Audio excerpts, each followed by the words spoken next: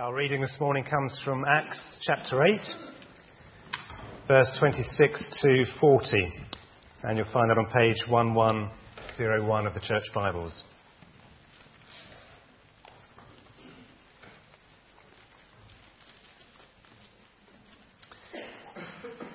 Acts 8, reading of verse 26.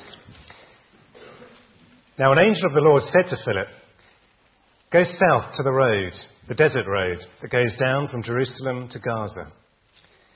So he started out, and on his way he met an Ethiopian eunuch, an important official in charge of all the treasury of Candace, queen of the Ethiopians. This man had gone to Jerusalem to worship, and on his way home was sitting in his chariot, reading the book of Isaiah the prophet. The Spirit told Philip, "Go to that chariot and stay near it." Then Philip ran up to the chariot and heard the man reading Isaiah the prophet. "Do you understand what you're reading?" Philip asked. "How can I," he said, "unless someone explains it to me?" So he invited Philip to come up and sit with him. The eunuch was reading this passage of Scripture. "He was led like a sheep to the slaughter, and as a lamb before the shearer is silent, so he did not open his mouth. In his humiliation, he was deprived of justice. Who can speak of his descendants? For his life was taken from the earth." The eunuch asked Philip, "Tell me, please, who is the prophet talking about? Himself or someone else?" Then Philip began with that very passage of Scripture and told him the good news about Jesus. As they travelled along the road, they came to some water, and the eunuch said, "Look, here is water. Why shouldn't I be baptized?" And he gave orders to stop the chariot. Then both Philip and the eunuch went down into the water, and Philip baptized him. When they came up out of the water, the Spirit of the Lord suddenly took Philip away, and the eunuch did not see him again, but went on his way rejoicing. Philip, however, appeared at Azotus and travelled about, preaching the gospel in all the towns until he reached Caesarea. Thank you. I'm a bit upset, I have to say, that I didn't get the Jeff Steadman interview. So just so that you do know me, cricket, running, rugby most definitely, Twitter. I answer about 100 emails a day, but I also write letters in a fountain pen. Modern, but I prefer the organ. So that you now basically know everything you ever need to know about me. Can I just say thank you to the church here. For a long time now, you have provided a welcome and a home to folks from Wycliffe, going back to when Sue and I first turned up as Horsley's Green as students in the mid-1980s and beyond that. And it is a wonderful ministry that you've had, and we are very, very grateful to you. There are people all over the world who remember Crendon Baptist Church and your welcome and your respect for the Scriptures and your love for the Lord, and who are grateful for you. So on behalf of those people, thank you very, very much. And equally, thank you very much for inviting me to speak. I'm wondering why it's taken 30 years, but perhaps in 20 minutes that will become obvious. Who knows?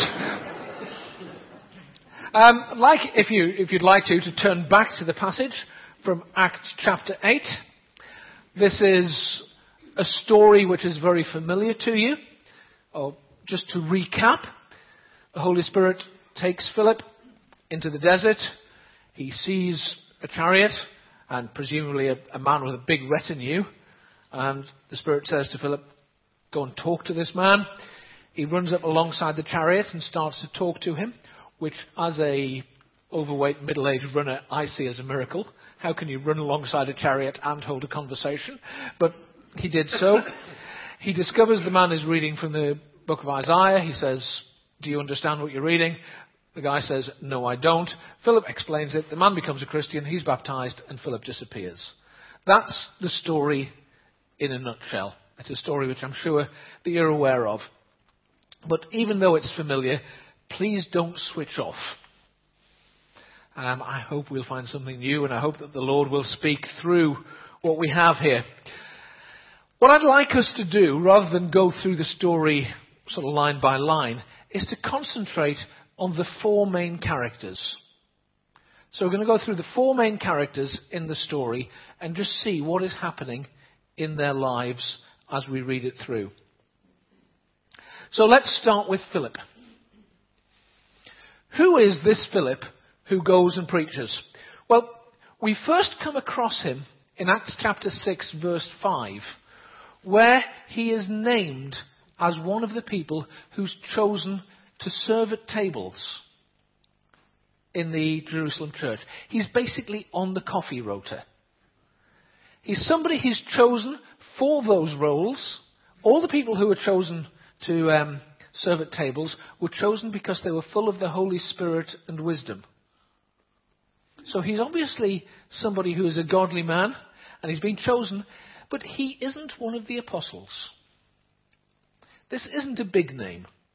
As I say, it's one of the guys who serves behind the scenes, the sort of person without whom the church could never function, but probably doesn't get his name on the notice board. That's Philip. And then at the start of Acts chapter 8, let's just read a few verses. Acts 8, 4 to 8. Some persecution has broken out in the church, and we pick it up. Those who had been scattered preached the word wherever they went. Philip went down to a city in Samaria and proclaimed the Christ there. When the crowds heard Philip and saw the miraculous signs he did, they all paid close attention to what he said. With shrieks, evil spirits came out of many, and many paralytics and cripples were healed. So there was great joy in that city. I bet there was. You know, in a place where the medical system was not as good as we're used to, people were being healed, there was great joy in the city. So this is Philip. He's somebody on the coffee rota, but persecution breaks out. He goes to a city in Samaria and starts telling people about Jesus, and he starts working miracles. There are healings. There are people being delivered from demons, and people put their faith in Christ. In fact, there was so much impact that the news got back to Jerusalem, and the apostles had to go and check out what he was doing. You know, who is this guy? You know, what's he doing? Who said he could go and do that? So 2 of the apostles go down to check on him. Now, he's in the middle of this really successful ministry in Samaria, with people being healed, people coming to the Lord, great things happening. And then in verse 26 we read, "Now an angel of the Lord said to Philip, 'Go south to the road, the desert road.'" So there he is. Everything's going really well. The Lord is blessing his ministry. And an angel says to him, "Now go down to the desert," where I don't know how much you know about deserts, but you don't find many people there. This is not where you're going to see a spectacular ministry with lots of healings and all sorts of things going on. The Holy Spirit, via this angel, takes Philip from somewhere where it's really exciting, where it's all kicking off, the Lord is doing great things, and says, "Go to the desert." And Philip goes to the desert. And while he's there, he sees this chariot. Now, it's not, we don't know what it was like, but this Ethiopian, he was an important guy. He'd have had a huge troop of soldiers with him to keep him safe. And Philip sees all this, and the Spirit says to him, "Go and approach the man." And he does. And while he's there, he hears this man reading from the book of Isaiah. And he says to him, "Do you understand what you're reading?" And the man replies, "No." So Philip carefully and patiently goes from the book of Isaiah and explains about the suffering servant and points him to the man, Jesus Christ, who had ever so recently lived and died and rose again in Jerusalem. And he shows him and explains how Isaiah was pointing to Jesus. In Samaria, Philip's preaching, and there are demons being cast out, there are healings. He meets this big, intellectual, important big cheese from Ethiopia, and patiently he opens the scriptures and explains to him. In one setting, he works in one way. In another, he does something very differently. In each case, he's pointing people to Jesus, but in different ways. Now, as far as I know, Philip had never actually taken any of our courses at Wycliffe, where we explain about contextualization and presenting the gospel in appropriate fashions, in appropriate settings. But Philip did it. Wonders and signs and exciting preaching in Samaria, patient opening of the scriptures and explaining, but in both cases pointing people to Jesus. There is no one missionary method which fits every situation. And Philip knew that. And so, this man becomes a Christian. Another successful ministry for Philip. And then, the last verse of our passage. Philip, however, appeared at Azotus and travelled about preaching the gospel in all the towns until he reached Caesarea. God does wonderful things through Philip in Samaria, and he leaves it and goes to the desert. God does wonderful things through Philip in the desert, and he takes him somewhere else and goes around preaching the gospel. So that's Philip. Now, the Ethiopian. What do we know about him? Well, he was very important. It says, he started out on his way. This is verse 27. He met an Ethiopian eunuch, an important official in charge of all of the treasury of Candace, queen of the Ethiopians. This man is chancellor of the exchequer of an empire somewhere to the south of Egypt, Sudan, Ethiopia. The term Ethiopia in the Bible doesn't quite line up with our notion of the country. But he is an important man. He's big cheese. He was also a black African. He wasn't a white European. He wasn't Jewish.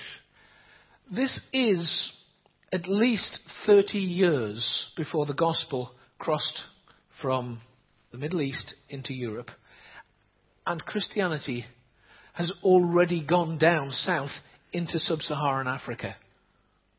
And an African becomes a Christian. When we lived in the Ivory Coast, we would often be told by people, oh, that's a white man's religion. We don't want anything to do with that. Your Jesus, your Christianity, it's all for white people.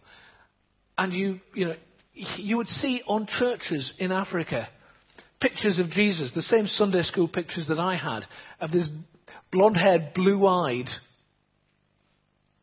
beautiful Nordic Jesus, which have no historical validity whatsoever. And it reinforces the idea that Christianity is for people like me, middle-class, middle-aged white guys. This guy was African, and before the gospel came to Europe, the gospel went to Africa. This is a faith for the whole world. It's not just a faith for Europe. And we're living in an age now where there are far more Christians in Africa per head of population than there are in Europe. You say, this is a new thing. Oh, no, it isn't. The gospel was in Africa long before it came here. So, that's this chap. What else do we know about him? Well, he'd gone to Jerusalem to worship. He was somebody who wanted to know about God, who wanted to understand. And he'd gone at presumably great personal cost. To cross perhaps 1,000 miles of land when the fastest you can move is the speed of a horse pulling a cart takes a long time. He was somebody who desperately wanted to find out more about God.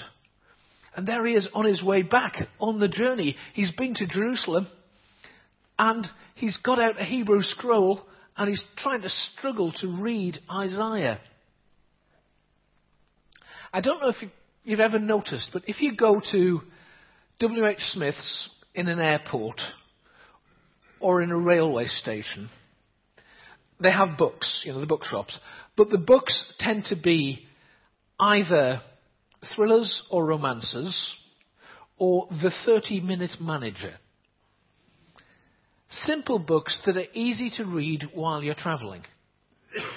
People don't generally, when they're on a plane, settle down to read Aristotle or something with long words in it. When you're travelling, you just want something relaxing to kill the time. This guy was reading Isaiah. And not only was he reading Isaiah, he was reading it in Hebrew, which wasn't his language. And he was being pulled by a horse. This wasn't air-conditioned comfort with people coming round every now and then trying to feed him unedible food. He was so serious about wanting to know God that he took his time to read it. But he didn't understand. So when Philip said, "Do you understand what you're reading?" he had to answer, "No, I don't." Because it was in a foreign language. And it's not my job to plug Wycliffe today. I'm not going to do so much. But nobody should have to learn a foreign language so they can hear about Jesus. Nobody should have to learn a foreign language so they can hear about Jesus. And that's what Wycliffe are about. And other mission organisations are available. But our God is gracious. He didn't leave this guy alone in his chariot, struggling to understand what's happening in Isaiah. He sent along Philip to explain it. And Philip, who we've seen, opened the scriptures, explained what Isaiah was talking about, and showed how it pointed to Jesus. And when he understood it, his life was changed. He was baptized, and he went on his way rejoicing. Understanding the Christian message, understanding what God is doing, makes all the difference. It is extremely easy to be involved in church life. It's easy to be involved in religious life without really getting to grips with what the message is saying. I heard a story recently from Central African Republic, which for those who are geographically challenged is a republic in the centre of Africa. And it's from an area where they speak a language called Bea, a town called Bosangwa. I'm going to be testing you on these, so you will need to remember. Bea and Bosangwa. You'll be asked at the door. If you don't know them, you can't go. You don't get a coffee. A guy called Urbain, who'd been involved in church for years.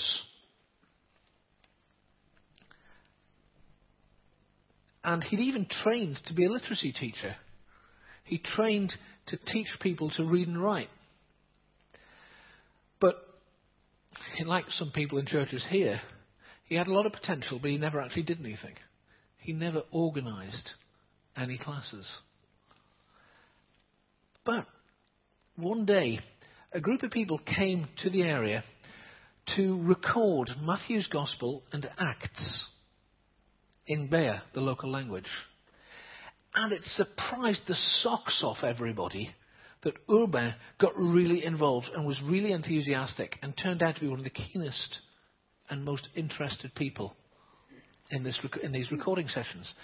And after a while they asked him why. You've never shown this sort of keenness. And he said, well, when this team came, I had to sit down and read and study the Gospels in Bea, my own language. And all of a sudden I understood it. I'd been reading the Bible, I'd been going to the church in the national language, and it had never touched my heart the way it did in this language. And after years of being involved in church, after years of going along, he finally grasped what God was saying and the claims that God had on his life. And his life was transformed. This Ethiopian desperately wanted to know about God. He went all the way to Jerusalem. But it wasn't till somebody explained him that the way to God is through Jesus Christ that his life was transformed. So that's Philip. and the Ethiopian. Next major character in the story, and perhaps the most important character in the story, is actually the Holy Spirit. The Holy Spirit worked through Philip in Samaria. Philip went to Samaria because of persecution. But when he got there, the Spirit spoke through him, worked miracles, changed lives. And just as everything was really exciting, he sent Philip off into the desert through the words of an angel. And when Philip was out in the desert, he said to him, "Go and talk to the man in the chariot." And he'd prepared the man in the chariot. The man in the chariot wasn't sitting down reading Tom Clancy's latest. The man was sitting down reading the book of Isaiah. And through Philip, he illuminated the man's heart so that his life was transformed. He prepared him and he spoke to him. And having done all that, he takes Philip, and Philip appears in Azotus and gets back to preaching. Everything that happened in this passage was organized and happened through the work of the Spirit. I'm pretty sure that if Philip had done a planning session, he'd got down and he'd done all the analyses and worked out what he should do, he wouldn't have come up with what happened. But it is the Spirit who took Philip, who prepared people, who spoke through him, and then moved him on again. And we've no idea why any of that happened. On the surface, it doesn't make a lot of sense. Why close down a successful ministry in Samaria to go and speak to one person in the desert? And when that one person has become a Christian and yet hasn't had time to grow and develop in their faith, why take Philip off somewhere else? The Holy Spirit does things which we don't always expect, which we mightn't always organise. But there is no doubt that in this passage, the most important character, the mover and shaker, is the Holy Spirit of God. So, Philip, the Ethiopian, the Holy Spirit. Who is the fourth character in this story? It's you and I, the readers. And what is God saying to us through this passage? What is God saying to us as individuals? And perhaps more importantly, what is God saying to us as a body of Christians gathered here this morning? And though I'm a visiting preacher, I'm part of you. We are one body. What is God saying to us? All too often, we listen to God's word and say, what is God saying to me? As Christians, we're called together. And God speaks to us. So we are in this story. What's God saying? Well, when I chatted to Jeff, he asked me the question, could you talk about what it means to be missional? He said it with a Welsh accent, but that's what he meant. I'm a linguist. I could work it out. And what does this passage say to us today about what it means to be on a mission with God, to be missional, to be reaching out to people? I think the first thing is that we need to be sensitive to where God is leading us by His Holy Spirit, or perhaps by angels. What is God's Spirit telling us to do? Are we listening? There's apparently a sign on a road somewhere in Alaska that says, choose your rut carefully, you'll be in it for the next 10 miles. Because, the ruts in the road are so deep that when you're in there, you can't turn. As Christians, as congregations, we sometimes get used to doing things. We have a program. We know how to do it. We can deliver it. And when that happens, it's so easy to stop listening to what God is saying to us. What is God, the Holy Spirit, saying to us together about who we should be reaching out to? Is God telling you to stay in Samaria? Or is God speaking through this congregation to one of two of you and saying, actually, I want you in the Central African Republic, or Tanzania, or Gateshead? What is God saying to us? Is God saying, I want you to go alongside not the chariot, but that guy who works in the desk opposite you? I want you to talk to him. Where is God the Holy Spirit taking us? Philip responded. What about us? Like Philip, we need to change our methods with our circumstances. It is so easy, to latch onto something that's successful. There are books, you can buy books, that will tell you the key to evangelism. That if you just do this one thing, people will respond. And you know what? They might be right. Or they may not. Because in different situations, we have to act in different ways. Who would have thought 10 years ago that one of the most effective witnesses to Christ in this country would be people going out onto the streets of our towns and cities at 11 o'clock on Friday night and giving flip-flops to people? And just quietly and gently caring for them through the street pastors. Which has given great honour to the name of Christ through this country. And is quietly drawing people to Jesus. I don't think I'd have thought of that. But it's a wonderful way of doing mission. As churches, we can latch onto something that's successful and then stick with it beyond its useful life. Or even worse, we can latch onto something which is unsuccessful and stick with it anyway.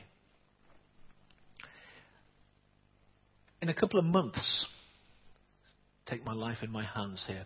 In a couple of months, you're going to move out of this building and do things to it and knock things down and put things up, and Kevin MacLeod will come along and say how wonderful it is. You can see the others who watch Grand Designs. Sometime over the summer, some of you are going to start feeling, I can hardly wait for the building project to get finished so we can get back into the church and things can be like they were before. Can I say to you that things shouldn't be as they were before when you come back? If you're going to knock bits down and build bits up and carry on doing things exactly as you're doing them now, that's probably a mistake. I don't know what you should be doing differently, but there should be some things that won't be the same because you have new opportunities, new ways of doing things. Christ must always be at the centre, as he was for Philip. No doubt about that. God's word must be proclaimed and honoured. No doubt about that. But what are the new things that God is going to allow you to do when you have a renewed building?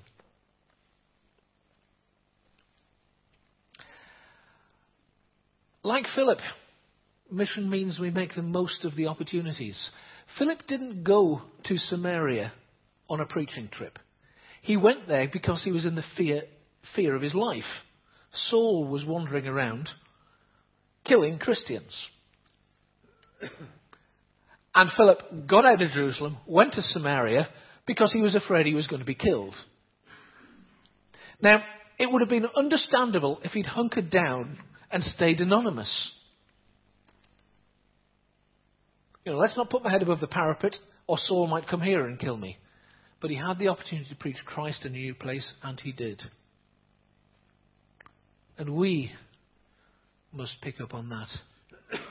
We must make the most of the opportunities. Most of us are never going to go to Azerbaijan or China or somewhere really exciting. But every person in this room lives in one of the most difficult missionary situations in the world. And that is materialistic, post-Christian Britain. The opportunities for sharing Christ in this land are enormous. And Philip would have made the most of them. And God calls us to make the most of them too. And I don't know what they are. I do know that it's incredibly difficult sharing Jesus. People will laugh at you, take the mickey, might just ignore you. And for those of us who are British, we find speaking out about anything, unless it's football, quite difficult. But it is our calling to share Christ wherever we go. And it isn't just for the professionals. Philip wasn't an apostle. He could easily have gone to Samaria and said, well, if only John and Peter were here, they're the professionals, they're the apostles, they could preach the gospel. But I'm just on the coffee rota. And it's easy for us to say, well, I don't have to share the gospel with anybody, that's Jeff's job, we pay him for it. And it's also easy sometimes for those who are in Christian leadership to discourage people from sharing the gospel. I remember my pastor saying to me, when I showed him I'd been a Christian about 6 months, and I showed him a new book I'd bought, and I was very excited, How to Share Your Faith. And his reaction was, well, you have to learn more about your faith before you can share it. Whoa.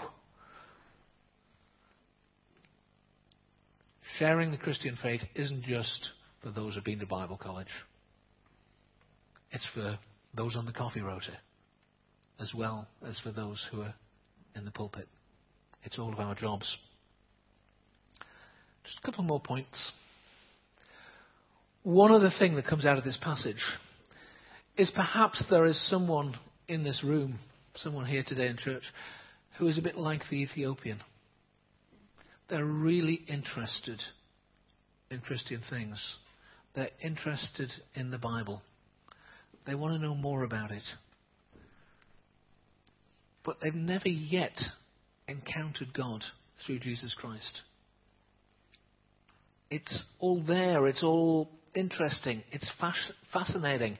It's something I want to know about, but it doesn't touch me inside. If you are like that,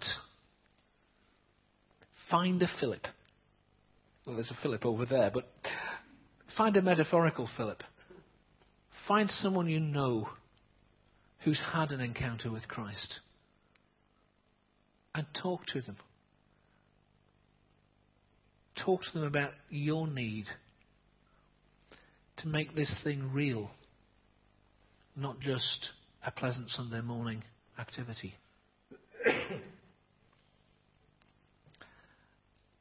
And lastly, where are your Ethiopians? The Holy Spirit took Philip out into the desert, pointed him at a chariot and said, talk to them. Talk to that guy. What is the Holy Spirit saying to you, to us together? And what is the Holy Spirit saying to you as an individual about your Ethiopians? They don't have to come from Ethiopia. They can come from Tame.